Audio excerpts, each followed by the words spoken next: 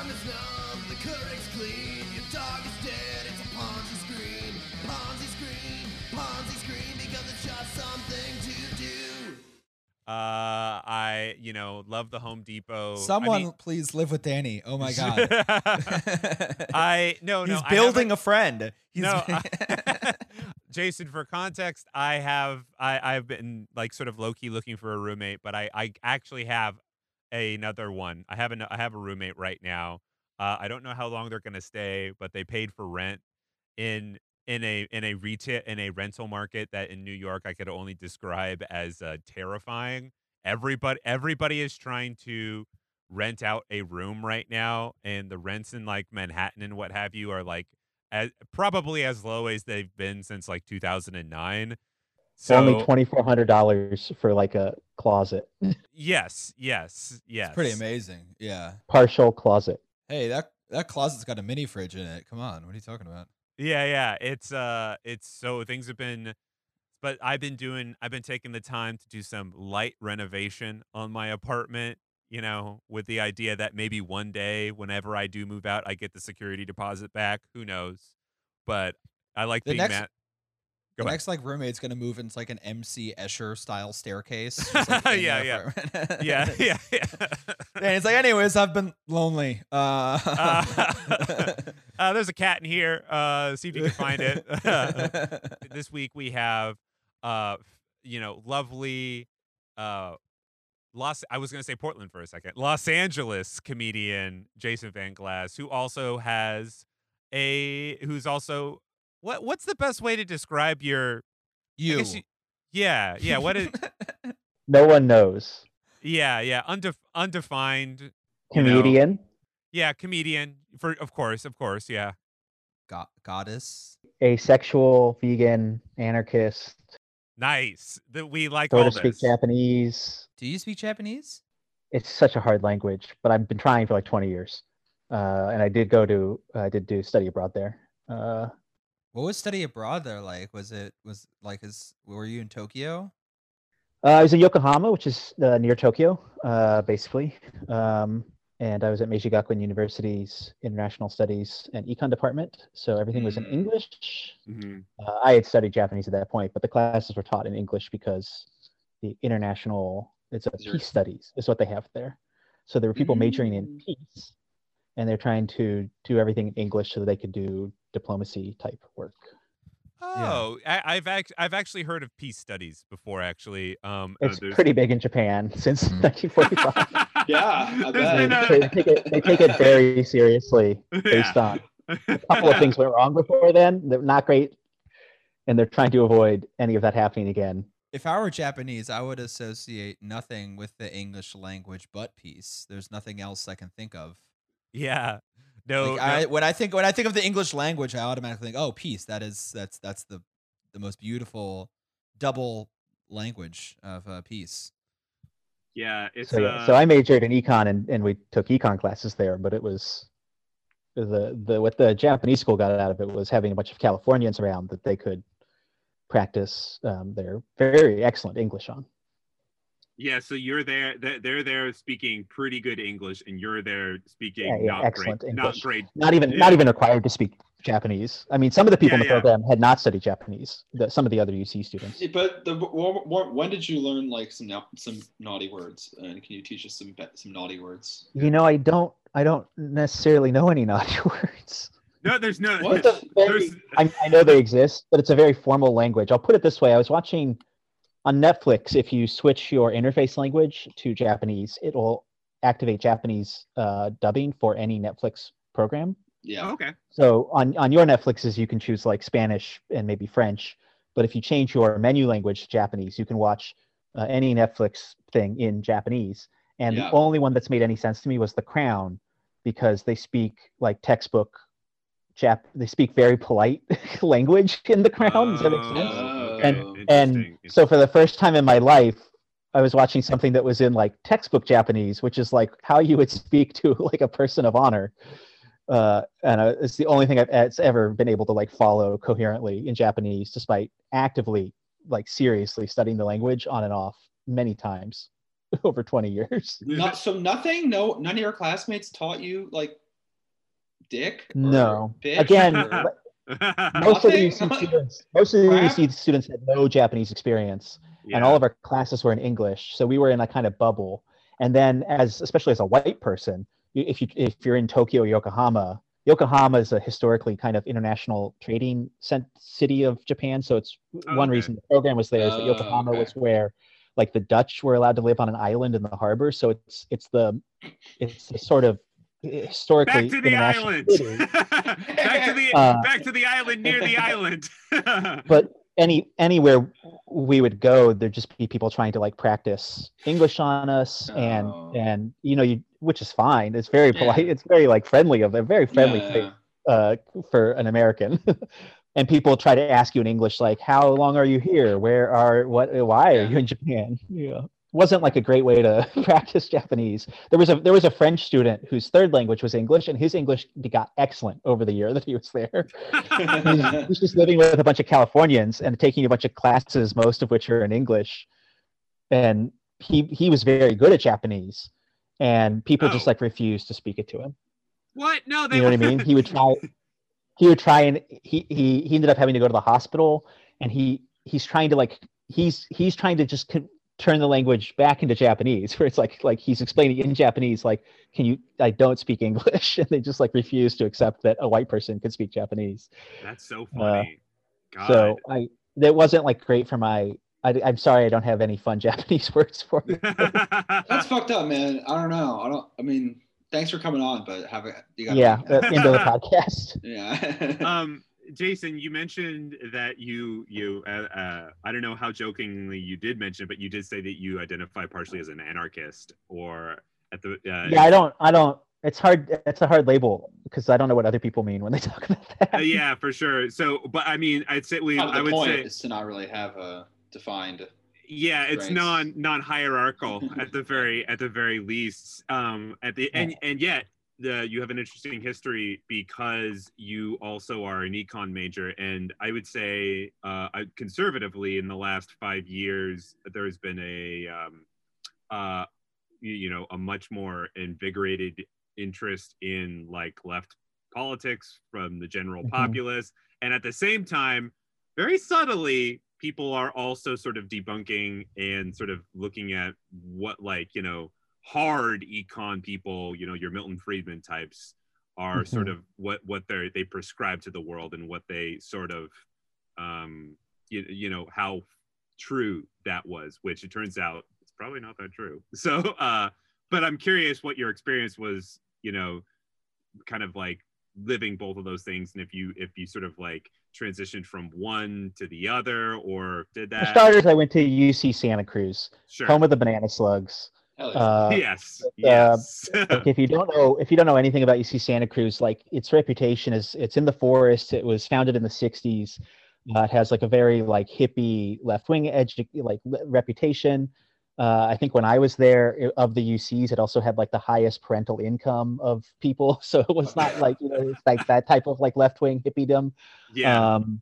The only type that we appreciate at Ponzi's. And so I can't compare my I would say pretty shallow econ education that I received. I don't think I got like a very in-depth one, not through no fault of UC Santa Cruz, but I also can't compare it to what you might get at University of Chicago or UC Irvine or something. But it wasn't like completely just like most high school econ textbooks, to the extent that anyone is even studying this, are written by complete right-wing lunatics that have that job because what the beliefs they express are like so useful to people that are in power that there's a whole like marketplace for them to like write books and have fellowship positions and propagate this sort of George W. Bush type of economic ideology. And that's not exactly what UC Santa Cruz teaches, even if I didn't receive like an introduction to like left-wing radicalism. Like we didn't read Marx either, but it's not. Oh, interesting. Yeah. I think we split the difference for what it's worth. What made you interested in studying economics? That's a good question. I was simply interested in it. That's like why I majored in it. I would say like 90% of the people going through the department were majoring in business, and all of them were doing it because their parents thought it would be like practical. Mm-hmm. And I was studying it just because I thought it was like interesting, and I felt like I had some aptitude for it. Unlike other things, it made sense to me. I've been on eBay since 1998. Yeah. So I've always been like into like flipping collectible things, and the game of that is like always was like fun to me as a teenager, and it's like still kind of fun. And I had been introduced to the subject in high school through academic decathlon. It's one of the 10 subjects in academic decathlon. Oh yeah. And cool. Academic decathlon teams, certainly at that time, I have no idea what's going on now, but you'd have like 3 people with an A average, 3 people with a B average, and 3 people that had a C average. And you could sort of funge you could include PE or not to get into the category you needed. Mm-hmm. So I was in academic decathlon because we could make my kind of B- grades like a C+ grade if we don't include Rock PE on. or art or something, whatever I was getting A's in. Yeah. So I was in this underperformers category on our team as a C student that could still carry my weight, hopefully.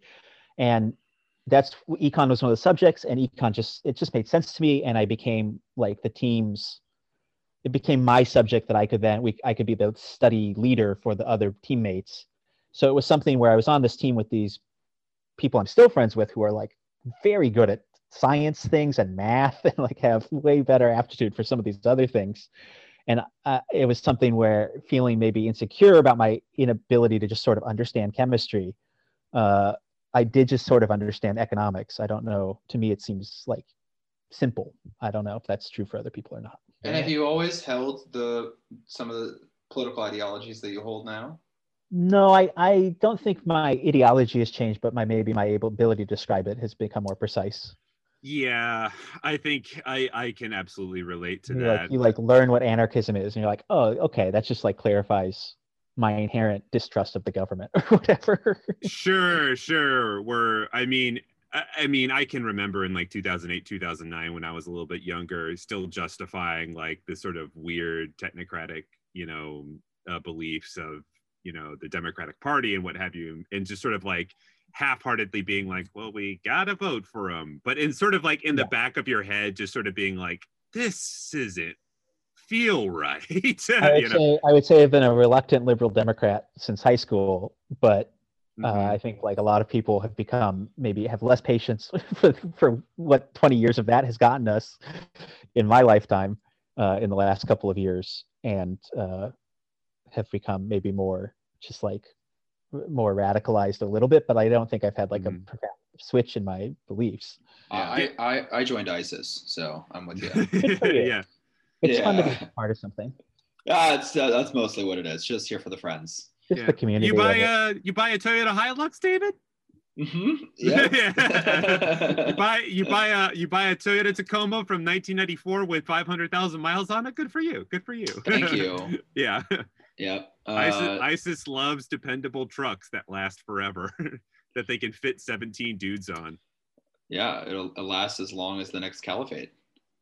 Yeah, that's the last caliphate was a really old truck. Was a Nissan Datsun from 1975. I guess since this is like an interesting episode, we're coming up on like the year, right, when New York first went to shut down and everything. Like, what was it like for you a year ago?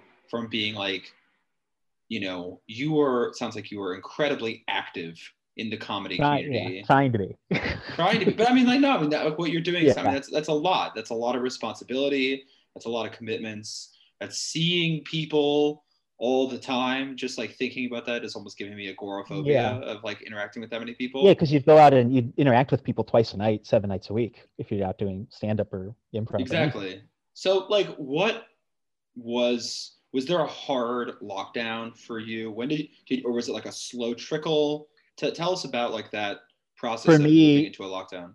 I just like pieced out immediately. And what is immediate? Like what day? Do you remember? Like March last year? Yeah. Pretty early, like maybe March 12th or something. Oh, nice. Like shows for the next week were canceled, and my class was canceled. Like we're not doing a show this Monday, just putting the word out. But so I just having lived in LA for like 9 years at that point in Hollywood, I just knew I didn't want to be in Hollywood during like any sort of emergency because I didn't trust my neighbors. You know what I mean? It worked out fine, but it's like Yeah. LA is.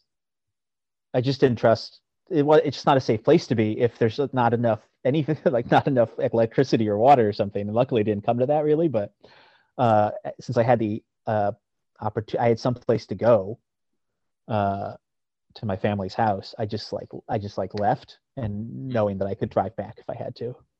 Or is that like that seems to be a pretty prevailing attitude in Los Angeles, to not trust your neighbor?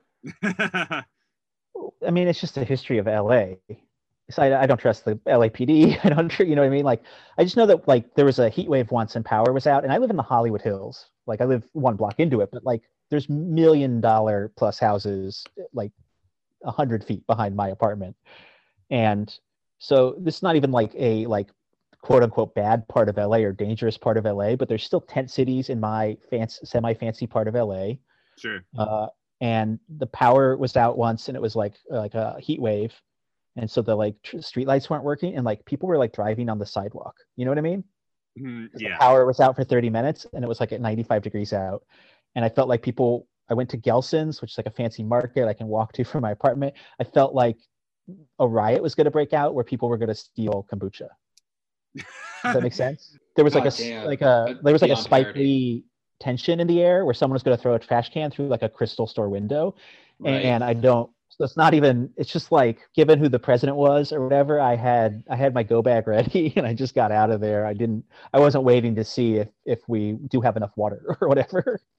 Yeah. So, do you think that like there's something about like the construction of LA as a city that really lends itself to being like one emergency away from anarchy or bad in a bad way, barbarism? I think a lot of people like LA has a terrible reputation, let's be honest, and the people that live there have like a bad reputation, and I think it's like a very small subset of people that are generating that reputation, where I've met dozens of wonderful human empathetic people, but the truth is that for like 150 years now, sociopaths from all over the world have been kicked out or run out of their little town, and they're like, well, Peoria is not big enough for me. I'll show you.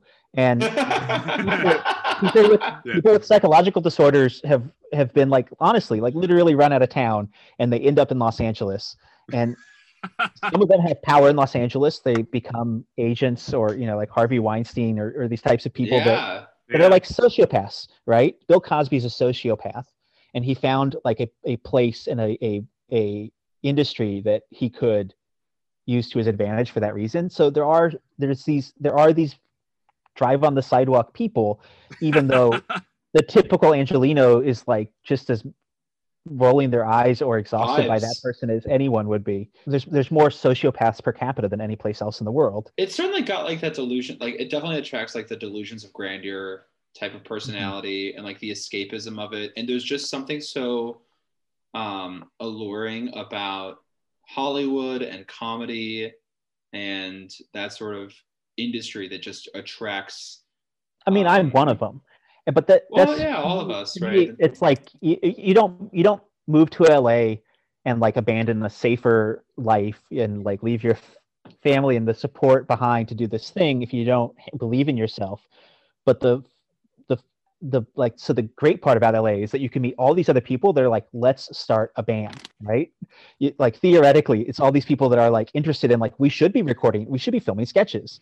I want to write a screenplay or whatever. Like all these people that have this bug to do something, but the periphery of that personality type is like a really unstable person. And totally. And those unstable people, it doesn't mean that they aren't also rich, right? They drive in their convertible on the sidewalk. I was back in LA for only the third time during this whole year, just for a couple of hours, because I'm adopting a puppy. And awesome. So a few days ago, I was in LA for like an afternoon to like meet the puppy and then immediately leave LA. And I was stuck in traffic at like 3:00 in the afternoon on the 101 freeway, just classic LA traffic. And the guy next to me was in a BMW M3, and he was putting the top down and drinking a beer. He's just like, it's good to be back. You know what I mean? Like, cool. So Honestly, it's man. not the place you want to be when shit goes down. Yeah, I think that's a good place to pivot a little bit to another very large state, to talking about what's been going on with Texas, because of course. there was something that just came out, and this is like obviously what this winter storm in Texas is old news, but something came out last week that has kind of revealed the degree to which people are falling through the cracks, and it's not just like the homeless; it's literally the entire population of Texas through their some of the stuff that's been going on with their quote unquote regulator of their energy system.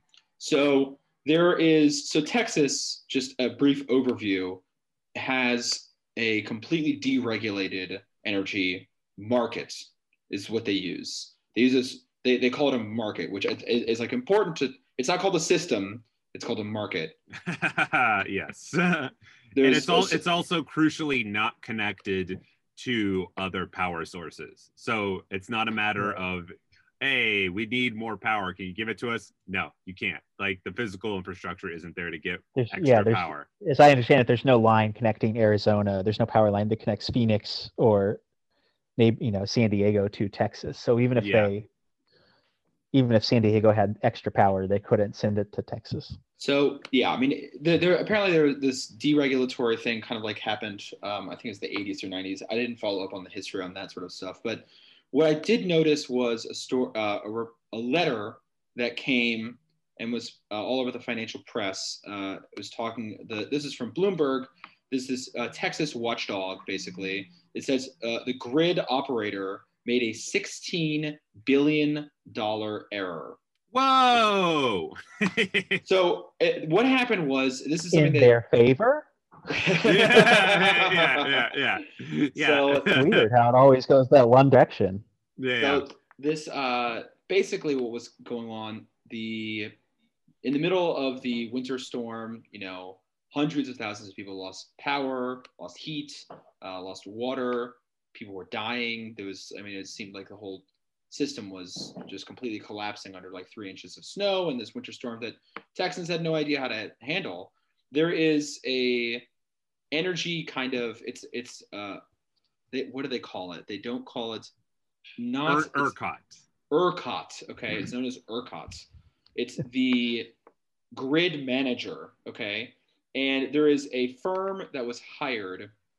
Okay. So again, another private entity that was hired to look at what happened. Okay. So when power goes out, what happened was people all of a sudden were looking on their bills and seeing $10,000 for the month of January on their electric bill or heat bill, even more than that. I mean, just like, so there's this, the Bloomberg article has this image that is, it's like, I can't really describe it to the podcast people, but there was, when you're like on like a heart monitor at the hospital, and then all of a sudden, and then someone dies, and it just like an incident. It goes way up and it goes way down.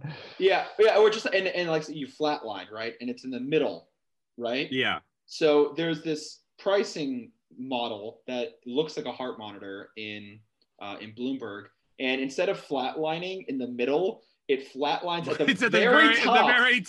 very top. So it just it flatlines at $9,000 or something like that. Yeah, $9,999 to turn on your light bulb. Yeah, exactly. So, which everyone knows what the price of energy is every time they flip a light switch. So I don't see what the problem is. You check the market. Then you microwave something. And if it's not a good market price, you just microwave it later. Yeah. Exactly. Just eat tomorrow. So they set the price of electricity at $9,000 because during a grid emergency, it is apparently good to effectively price gouge. And that is the thinking behind this was kind of amazing in this Bloomberg article, is that, this is just reporting, right? So like they can't really have too much like editorializing in it, but they say that this is what they call it. It's called an incentive to have it be at a high enough point, because that will reward these private energy creators. They weren't going to make that much energy that day, but they've decided it's worth it now. Yeah, because they make more money. Yeah. They were It's going to like, go home early at the nuclear power plant, but then they decided, actually, maybe we should get $10,000 a second. Yeah. You want This is to just you want to extract? We want to burn twice as much coal today. Yeah. so they basically what happened was when they capped out at $9,000. This is when prices. This is from the article itself. When prices neared the $9,000 cap on the first day of the blackouts, they soon dipped to $1,200. A fluctuation that the Utility Commission later attributed to a computer glitch. Just a little In their glitch. favor? What? Yeah. It's so weird that it never drops to like a weird price for the consumer that's like a penny or something. Yeah. It's always $9,000. It's never a penny. What a weird error. What a weird error. I mean, but it shows just how arbitrary this is, right? And how, I mean, it's like, this is one of those examples where it's either like cruel or incompetence, and neither of them look very good for like a deregulated. It's not incompetence. The whole system, this is what the system was designed to do. Yeah. Right. People think that they don't understand like the stock market, like the GameStop thing, where people were like, I guess I just don't understand it. And they do. It's just crazy. Like it's as stupid as it looks on its face. And it's so stupid that you're like, this is too complicated for me to understand. And you're like, no, it's just nonsense. Like the stock market's not real. And you're like, oh, I can't explain, like the simple explanation for why a deregulated electricity market costs $9,000 a kilowatt is that's what it's designed to do. They had the best day of their lives. That's why they fought for it, and that's why it's not like a mystery. Right. But it's such a crazy thing. You think like, oh, there must be something I don't understand about this. It can't simply just be a scam. Right. No, it's a scam. Now you understand economics. There you go. Yeah. So effectively, the private entity is, which their name is called Potomac Economics, which just sounds like a school of thought, I guess. I don't know how else to put it. Like Potomac Economics just sounds like a professor at UC. That's the name of a company, or yeah. Okay. So they were the one who they sent this letter recommending that the utility, the ERCOT, send over $1.5 billion, like rebate $1.5 billion. Okay. That'll teach them. So when you say rebate $1.5 billion, give $1.5 billion back to people, or what? Well, to adjust it on their billing, but I'm not sure whether that means that like the billing that's going to be owed.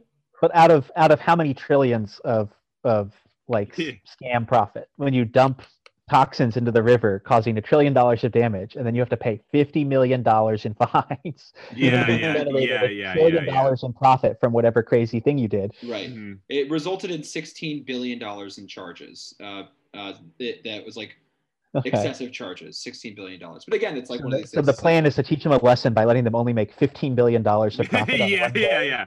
You better not. Definitely not going to happen again next winter, because we only let them earn $15 billion profit. That's exactly right. No bonuses this year.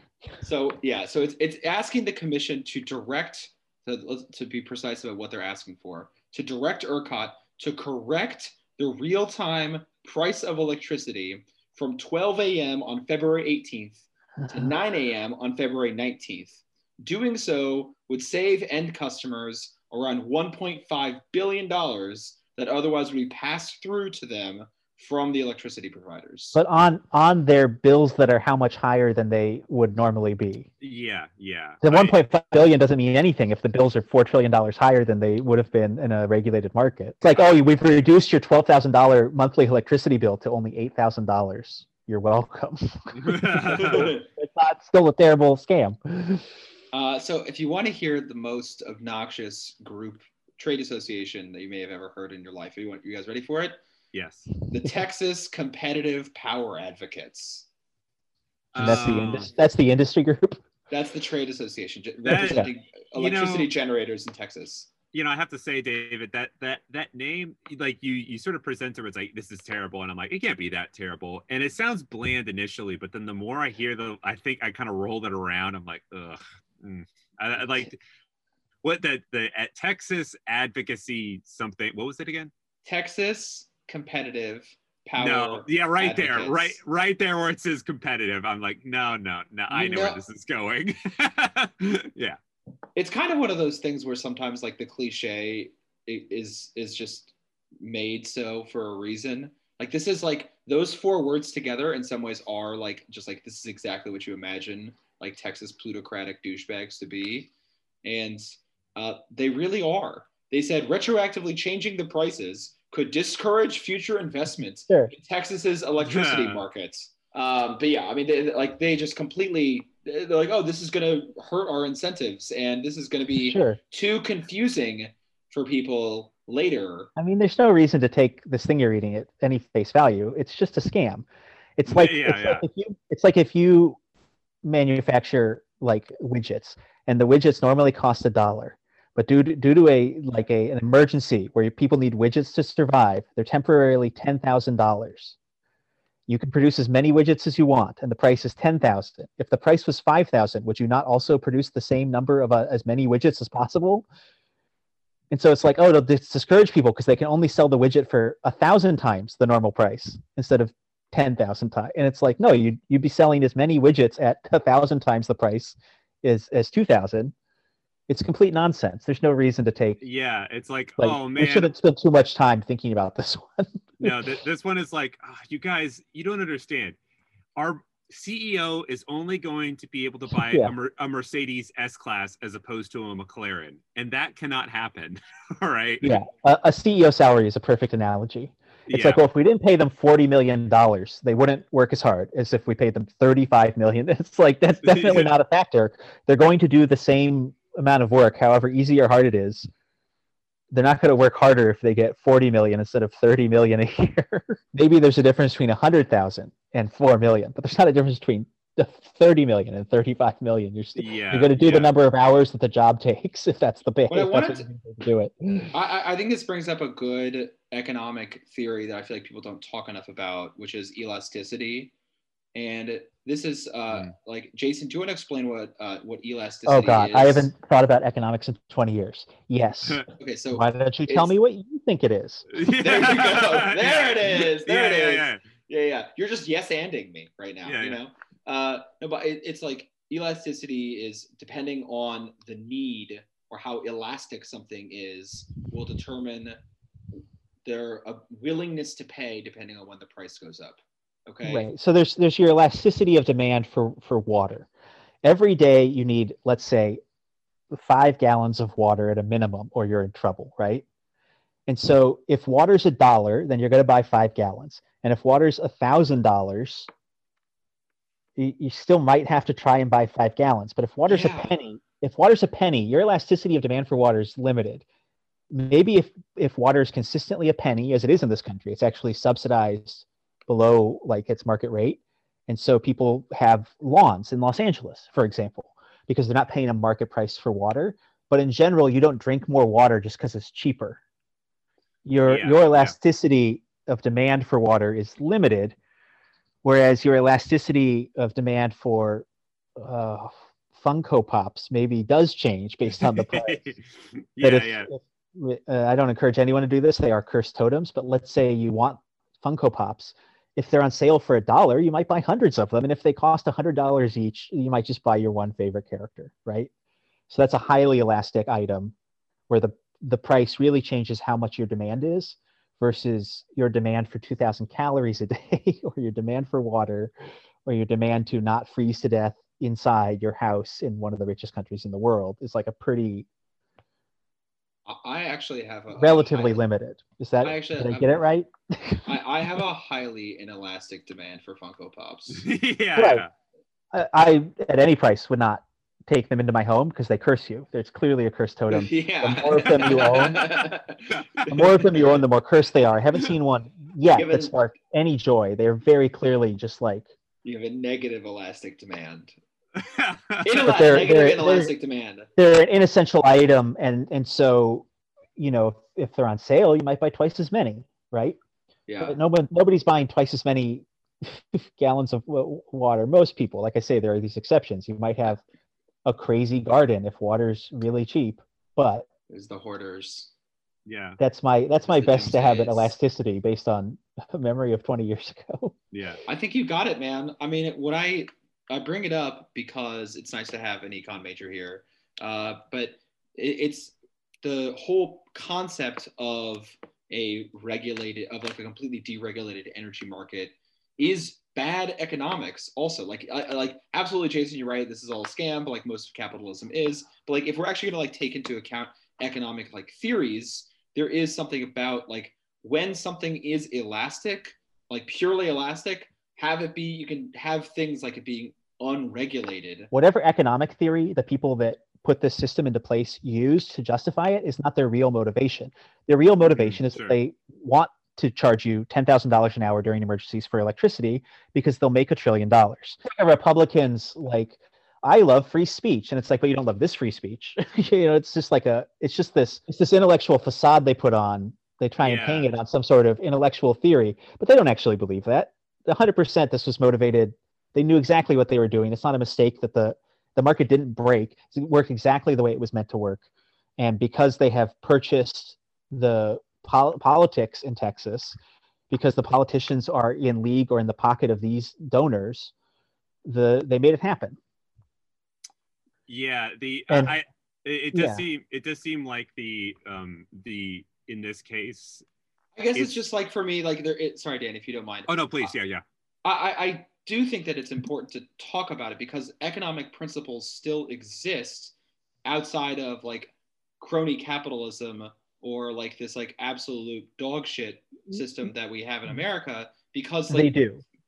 Like, and so you need to talk about that because like capitalism and economics are different things. You still have economic incentives under communism or anarchism or any other economic system. Principles of economics still exist, and like, there are economic principles that exist separate from human politics, but the only economic principles that we value in our culture are going to be ones that reinforce the existing power structure. And that's why you have all of these foundations that print nonsense books and buy 1 million copies of them, why you have why Milton Friedman has fellowships named after him. It just like, it's not limited to economics. Literally any society anywhere on earth, if your message reinforces power or expands power for the people that have power, then your message will be heard and celebrated and platformed. And if your message undercuts that, then it will be buried or attacked or dismissed. And so when someone talks about economic principles, they're always talking about just the principles that undermine, that underline, that platform business interests. I mean, I understand what you're saying, and I don't think that economics is necessarily empirical either, but it's like a system. It's like it can be thought. But the economics that has reach and has platform and has textbooks, the people that write these textbooks, all of that's paid for by business interests, and it has airtime on radio and Fox Business, MSNBC and CNBC. Like the stock market's nonsense. But that's right? not a reason not to talk about elasticity. But like that's not a reason to talk about elasticity. Of course not. Understand. But to me, understand what like. To me, it's a starting principle of what we need to talk about because. Sure. Well, yeah, I mean, and a thing we talk about all the time on the podcast is just basically how you were saying, like you mentioned the stock market for a brief moment. It's like David's always saying, like the stock market is a mood ring.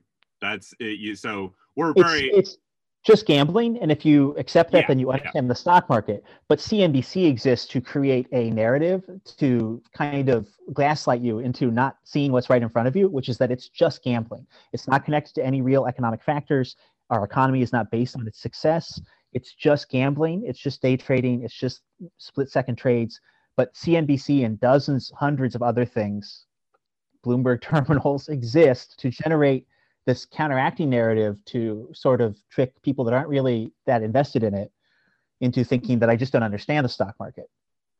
Well, no, you do if you think it seems like a scam. You do understand it. Yeah.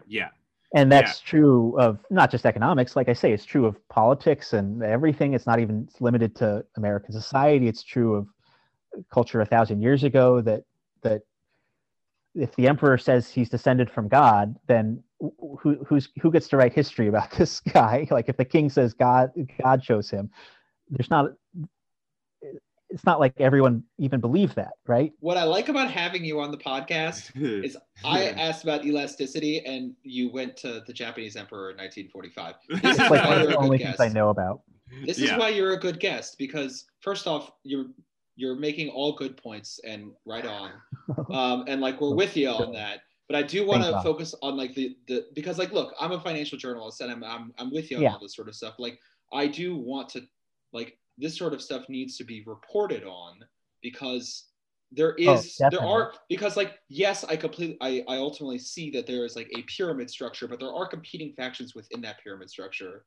And there are some people that can take away certain factions of power from each other out of self-interest. The only way to reform it or fix it is to become a powerful group yourself, and like in order for us as Americans to pass a minimum wage, we're going to need to create a voting block of activism and a power block that organizes and demands this thing to counteract the much larger demand from a small handful of like why did both Delaware Democrats vote against this? Because it's bad for the six guys that pay for their campaign. Yeah.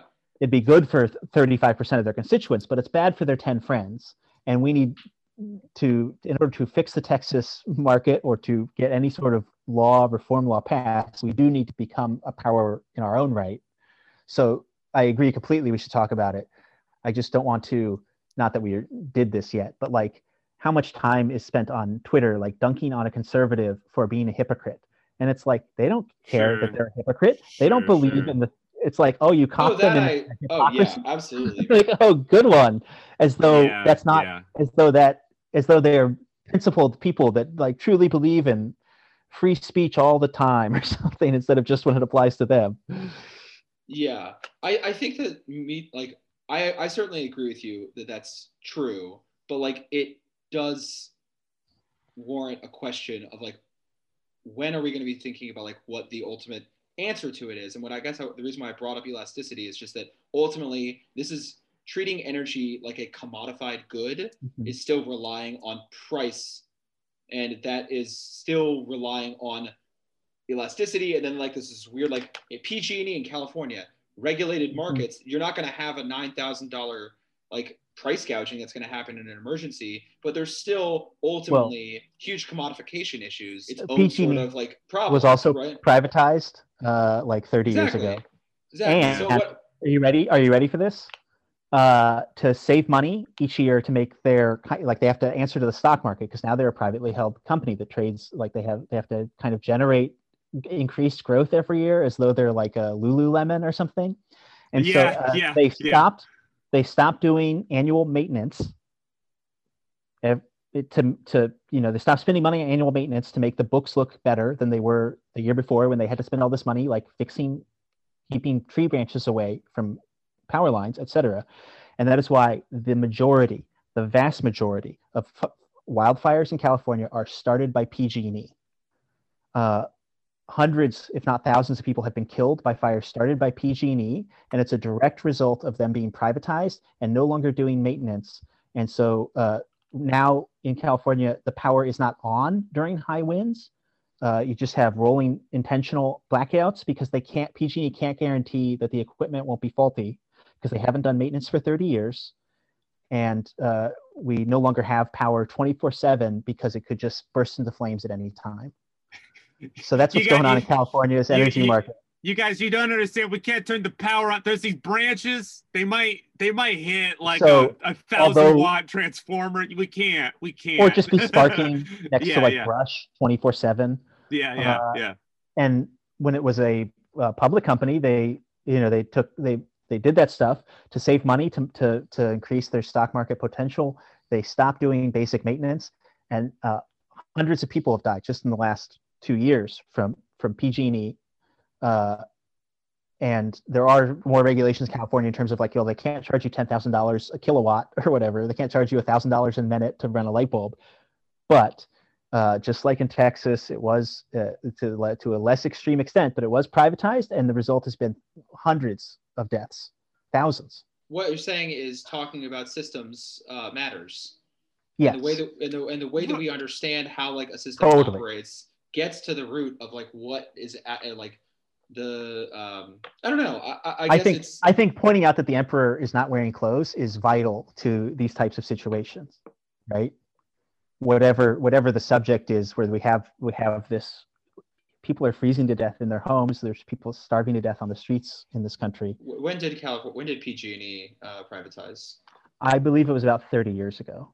Yeah, so right around the same time as Texas. They did not do this free for all Wild West market that you're talking about in Texas. I think there's still some they're still subject to state regulations and price controls of some kind. But this idea that they would be like a more efficient company if they had to answer to the stock market, well, what was the result? The result is that thousands of people have burned to death because of PG&E. And I think we can look this up, but I believe it's something like 95% of the fires that were able to be traced back to like what started them in California in like 2018 were started by faulty PG&E equipment. So it's not even just like one fire killed 100 people. One fire killed 100 people. Also, like 100 of the 120 other fires were also started by PG&E equipment. It sounds sort of like really, and maybe this isn't a nice way to sort of kind of like, you know, sync it all together when you think about like, you know, this like the study of like economics and then like, you know, terminology that plays into it and what have you, and it's the end result is like, you know, we can talk about how certain terms essentially mean one thing and like how that affects stuff, but at the end of the day, the really important thing to notate and to vocalize to people is like, okay, maybe perhaps this is the terminology that they're using perhaps as an excuse, but it's not really useful to just be like, you're breaking your own rules. It's almost, and you're arguing on their terms. If you if you're trying to like shame Mitt Romney into doing the right thing by engaging him in a debate on like Senate procedures, you're just operating on his false terms. He only believes in those things when they suit him. And if you're trying to like make him agree to this thing that he only believes in when it suits him, you just need to point out the emperor has no clothes. And this thing in Texas is a perfect opportunity to not get bogged down in the propaganda that they invented to get this law passed. Sure. About whether it's like real or not. It's not real. And it's not why they passed the law. They invented that propaganda so they could pass this thing, so they could do exactly what happened. And this is an opportunity to pull the curtain back and point out the Wizard of Oz is this man pulling the levers, right? That it's not too complicated for someone to understand it. It's just a scam. It's not. Yeah, it's just price gouging. Also, I mean, the fact that Bloomberg at face value. The fact that Bloomberg never mentions that this is price gouging, I think is. Well, of course. Why would they? That's not what their readers want to hear. Well, but they're supposed to be. I know. Does any working class person in the world read Bloomberg? No, they don't. They can't afford it. It's not for them. Right. Are Wall Street Journal editorials in good faith? No, they are meant to create a false narrative. Like the conservatives, the New York Times pays $1 million a year to write easily debunked, embarrassing nonsense on like a daily basis. You know what I mean? Yeah. Mm-hmm. The Bret Stephens articles are always. We're just like, but they're not. That's why Bret Stephens has a job. That's what that job is for, is to generate this alternate reality where things aren't what they seem. There's actually this kind of other thing. Have you thought about it this way? And then they come up with some random thing that doesn't hold up to any scrutiny, but you're just generating kind of agitprop. What is Fox News doing 24 hours a day? It's creating an alternate narrative so that you won't just see things as they are. Yeah, you can't just say like you're killing people. That 500,000 people are dead. Tune into Fox News. It's about like Hunter Biden or Hillary Clinton or something. It's not about it's not about Texas energy markets, people freezing to death in their own homes, right? Yeah, and I think we saw during the Trump presidency how extreme reality could be without breaking those narratives. That people can be freezing to death in their own homes in urban city and the richest country that's ever existed in human history, and it won't pierce the narrative of like, well, they should have like worked harder or something. The liberals making this assumption where it's like, well, they should have voted differently. Who says that's disgusting? Yeah, who says they didn't vote for the right guy? I'm using air quotes on the podcast. We were talking about Japanese earlier and how it's a different language altogether and hard and, you know, not easy and all that stuff. And you can really just think about this stuff like, you know, all the weird agitprop, like you're saying, it's just Latin and they want people to only speak in this dead thing that's not going to Right. correctly explain what's happening, when really what you have to say is you have to say in whatever tongue you speak that like they're killing us and they're trying to hide it in something that we don't understand.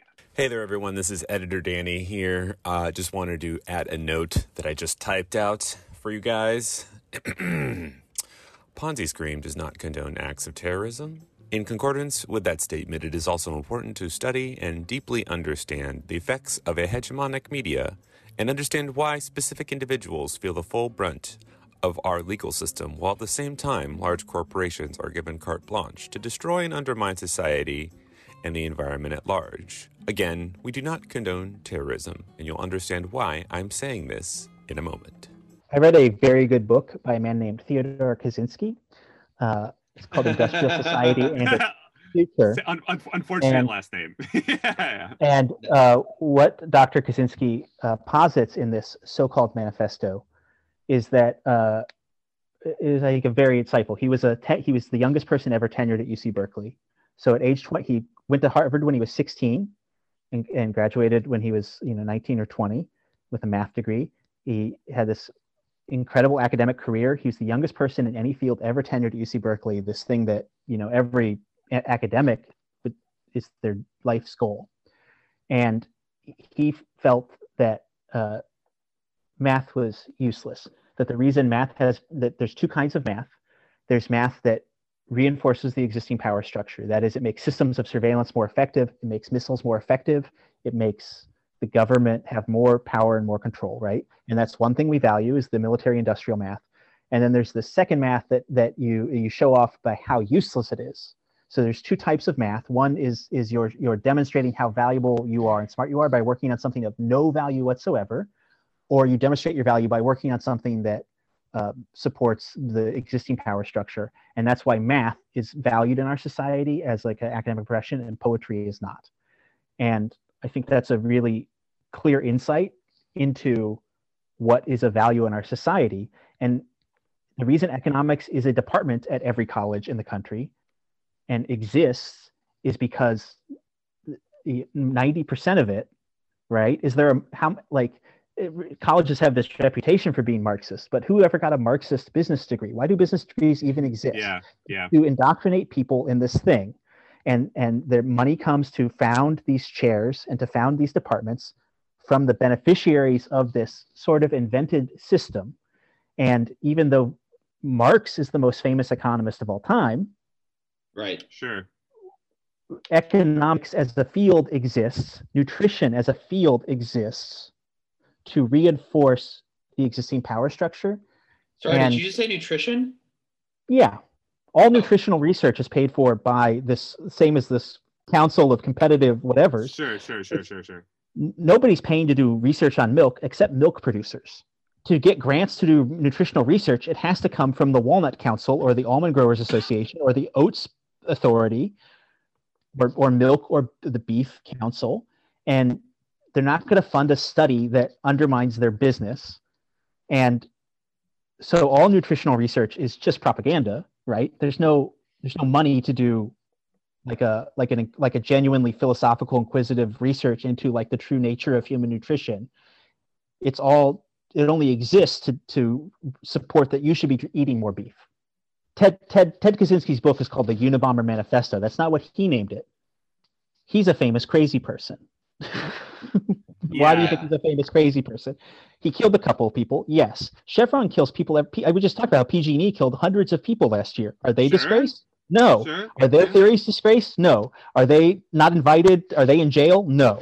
I like Ted this. Kaczynski kills three people. I like this. Ted Kaczynski kills three people, and he's like a crazy person, right?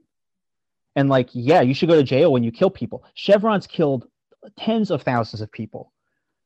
They've polluted rivers and jungles. They've murdered people that were trying to unionize in South America. They've committed assassinations. Chevron kills people every day. Even just in LA, air pollution kills tens of thousands of people a year still. But do the people that manufacture air pollution, are they discredited? Are they not welcome at the White House? Are their theories dangerous theories? No. And I think this is key to understanding. I mean, I guess this is what makes me an anarchist, in quotes, right?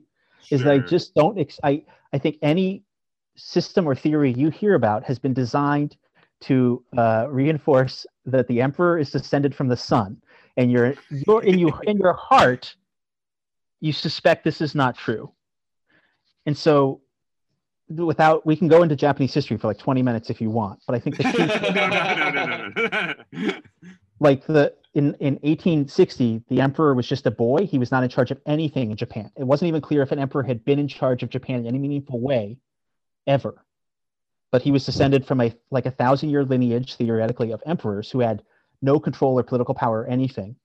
In 1867, he was made the emperor. Public schooling was created.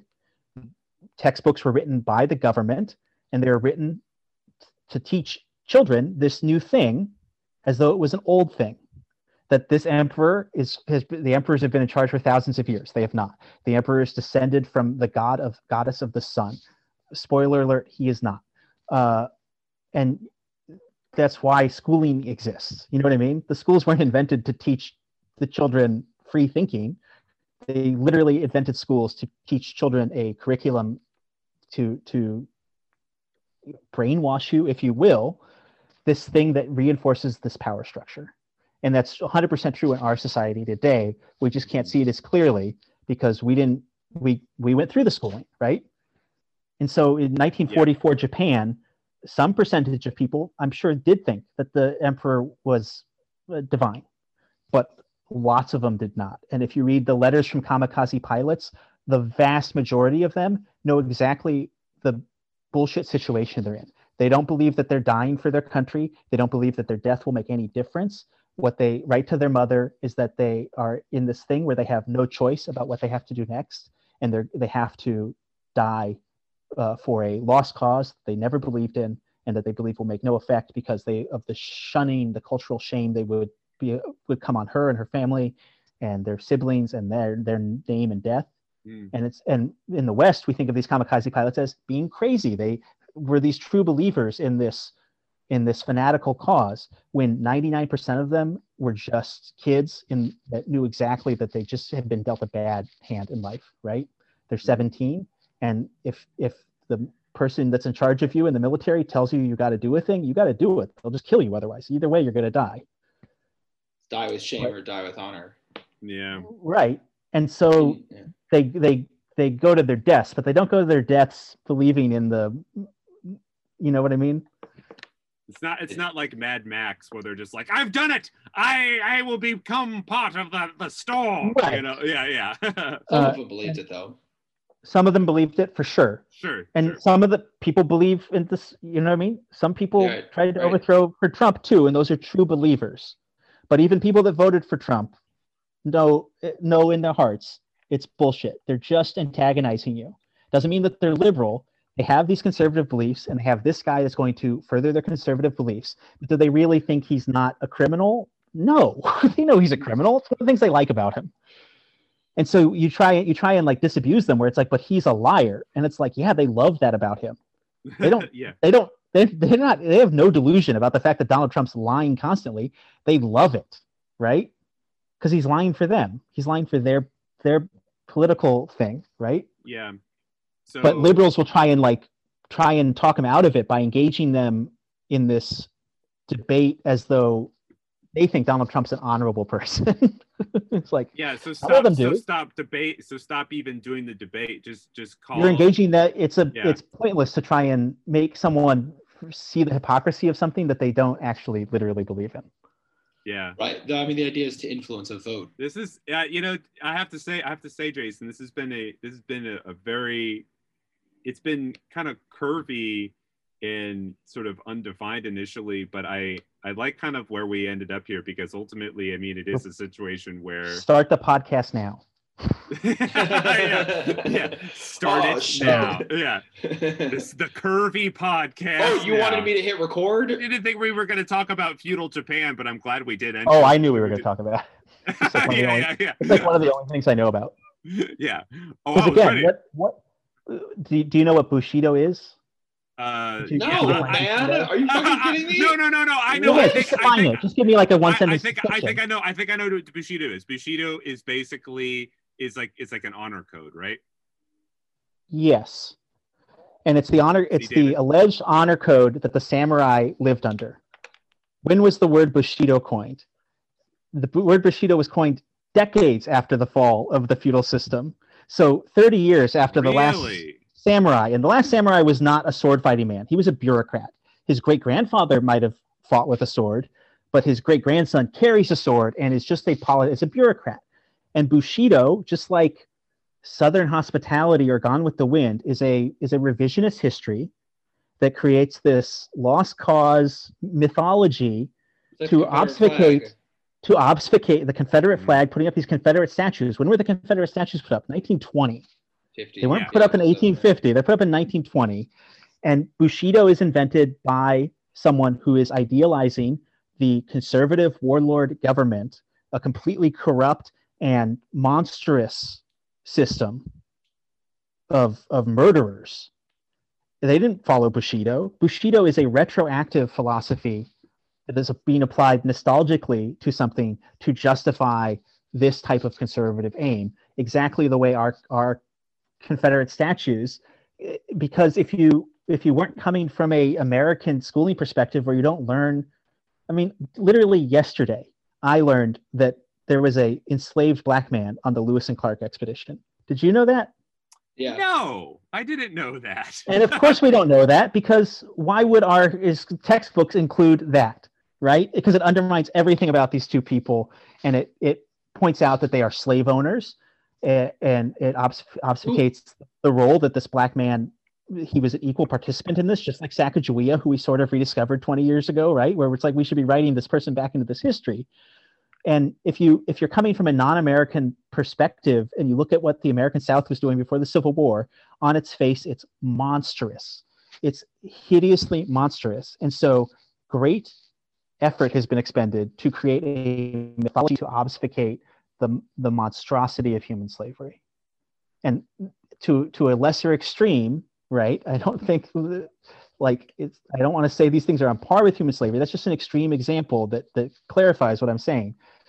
The field of economics, as you hear about it, like, yes, there are some academics somewhere writing genuinely interesting insights into these phenomenon, but the field of economics exists to justify the stock market, to justify corporate excess, to justify $40 million salaries for CEOs and deregulation. There's no pro-regulation economics fellowship, because who would pay for it? What job do you get? You major in deregulation, you major in regulating. Jason Van Glass, where can people find you on social media? Or anywhere else? Yes. At my name, at Jason Van Glass on Twitter. Okay. It's probably just, it means so much to me if you follow me on Twitter. I only tweet like once a day, so it's not like a burden.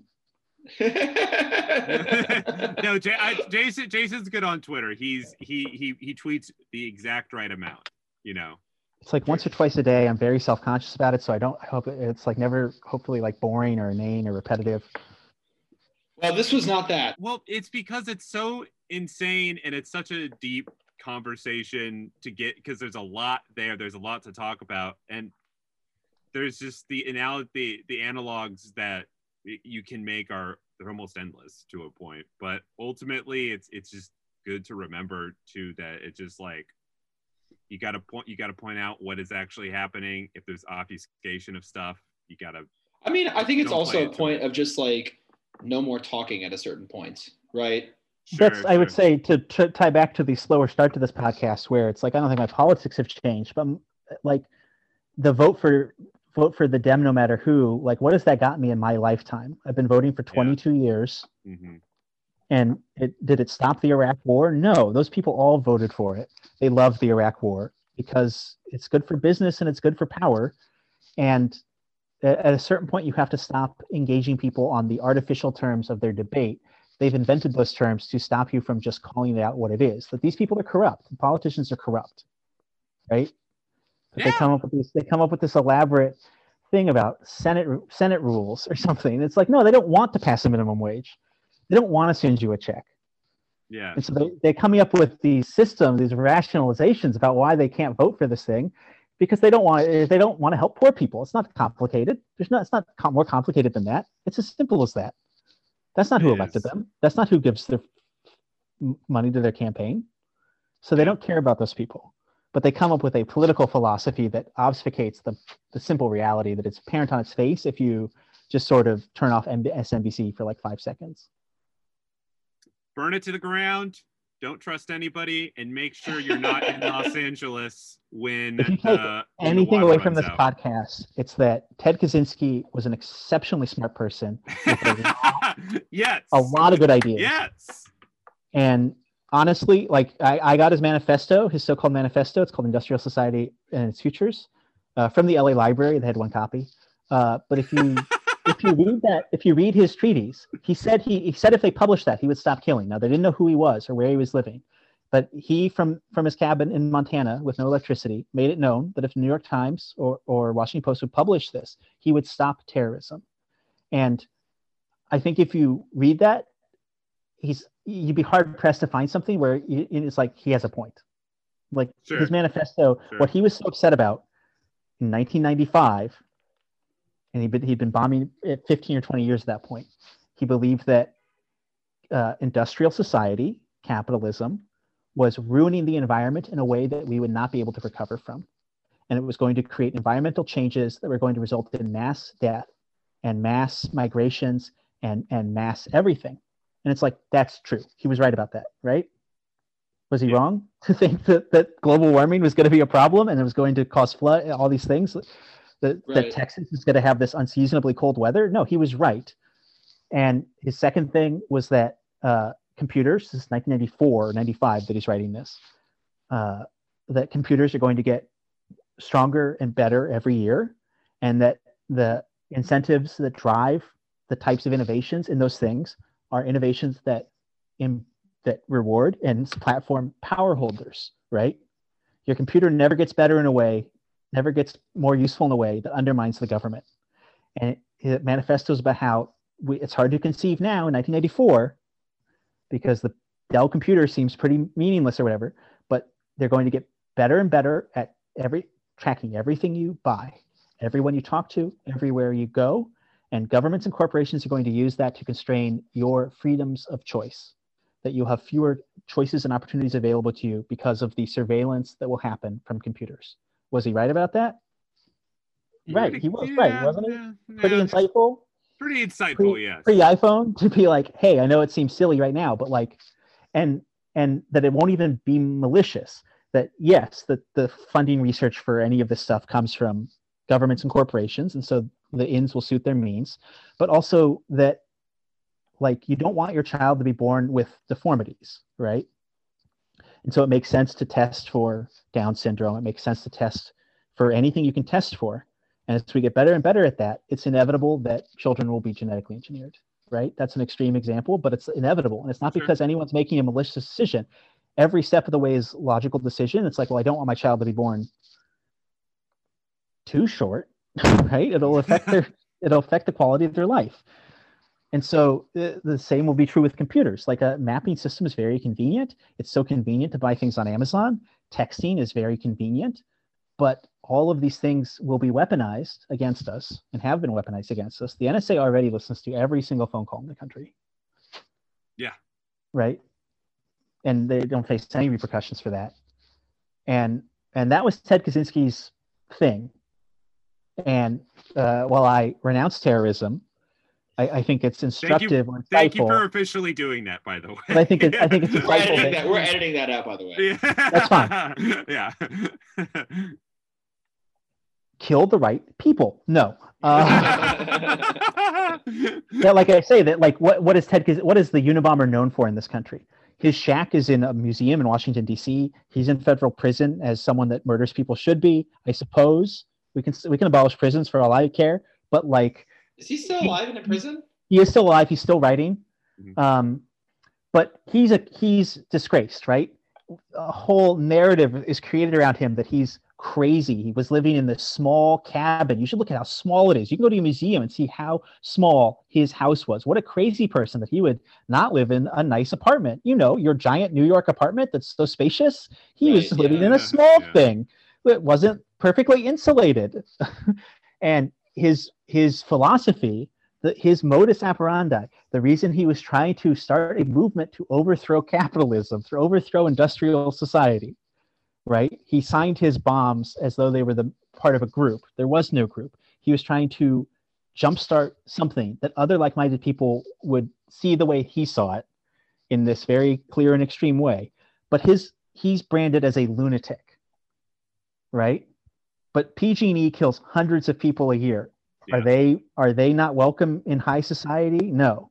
What was the name of this group? He was, it wasn't a group, but he was signing them as with like different aliases and things. Oh, and he was including like notes that implied like correspondence between people that don't exist. And in his mind, he felt that the only way to stop this march of industrialization and colonialism and like industrial capitalism that's cutting down the jungles of Borneo, child labor in China, damming the rivers. The only way to stop it is with this dramatic show of force, and to try hopefully inspire other people to like stand up to this machine. That's what he was thinking, I suppose. But I think it's really instructive that no one's really read the manifesto, right? No one. He's just branded as a lunatic, and a complete like he'd be disgraceful to believe in whatever he believed in. But no one. Chevron's executives are all multimillionaires. They've murdered. They hired people to murder people. Not only have they indirectly killed thousands of people, they've had people killed. And are they in prison? No. Don't. They have TV channels devoted to just like celebrating what's happening with them. Jason, we are going to wrap up because truly we could talk about this for 4.5 hours. Sure. And yes, I'm sorry you're all on a watch list now, and that's my bad. But no, David was on a watch list for being too much of a good boy, and I'm on a drywall watch list. Yeah, I dispute that. I'm a bad boy. I want for the record, everyone, I'm naughty. All right. Yeah. But Jason, thanks for coming on. Really appreciate talking to you. Thanks for having me. It was nice to talk to some humans. Yeah. Be well. I don't get to do that every day in quarantine, so it's very. Thank you for letting me expound my terrorism, my philosophical belief. Look forward to seeing what you look forward to seeing your mugshot. Thank you so much. Thank you so much. Bye-bye. Bye-bye, Jason.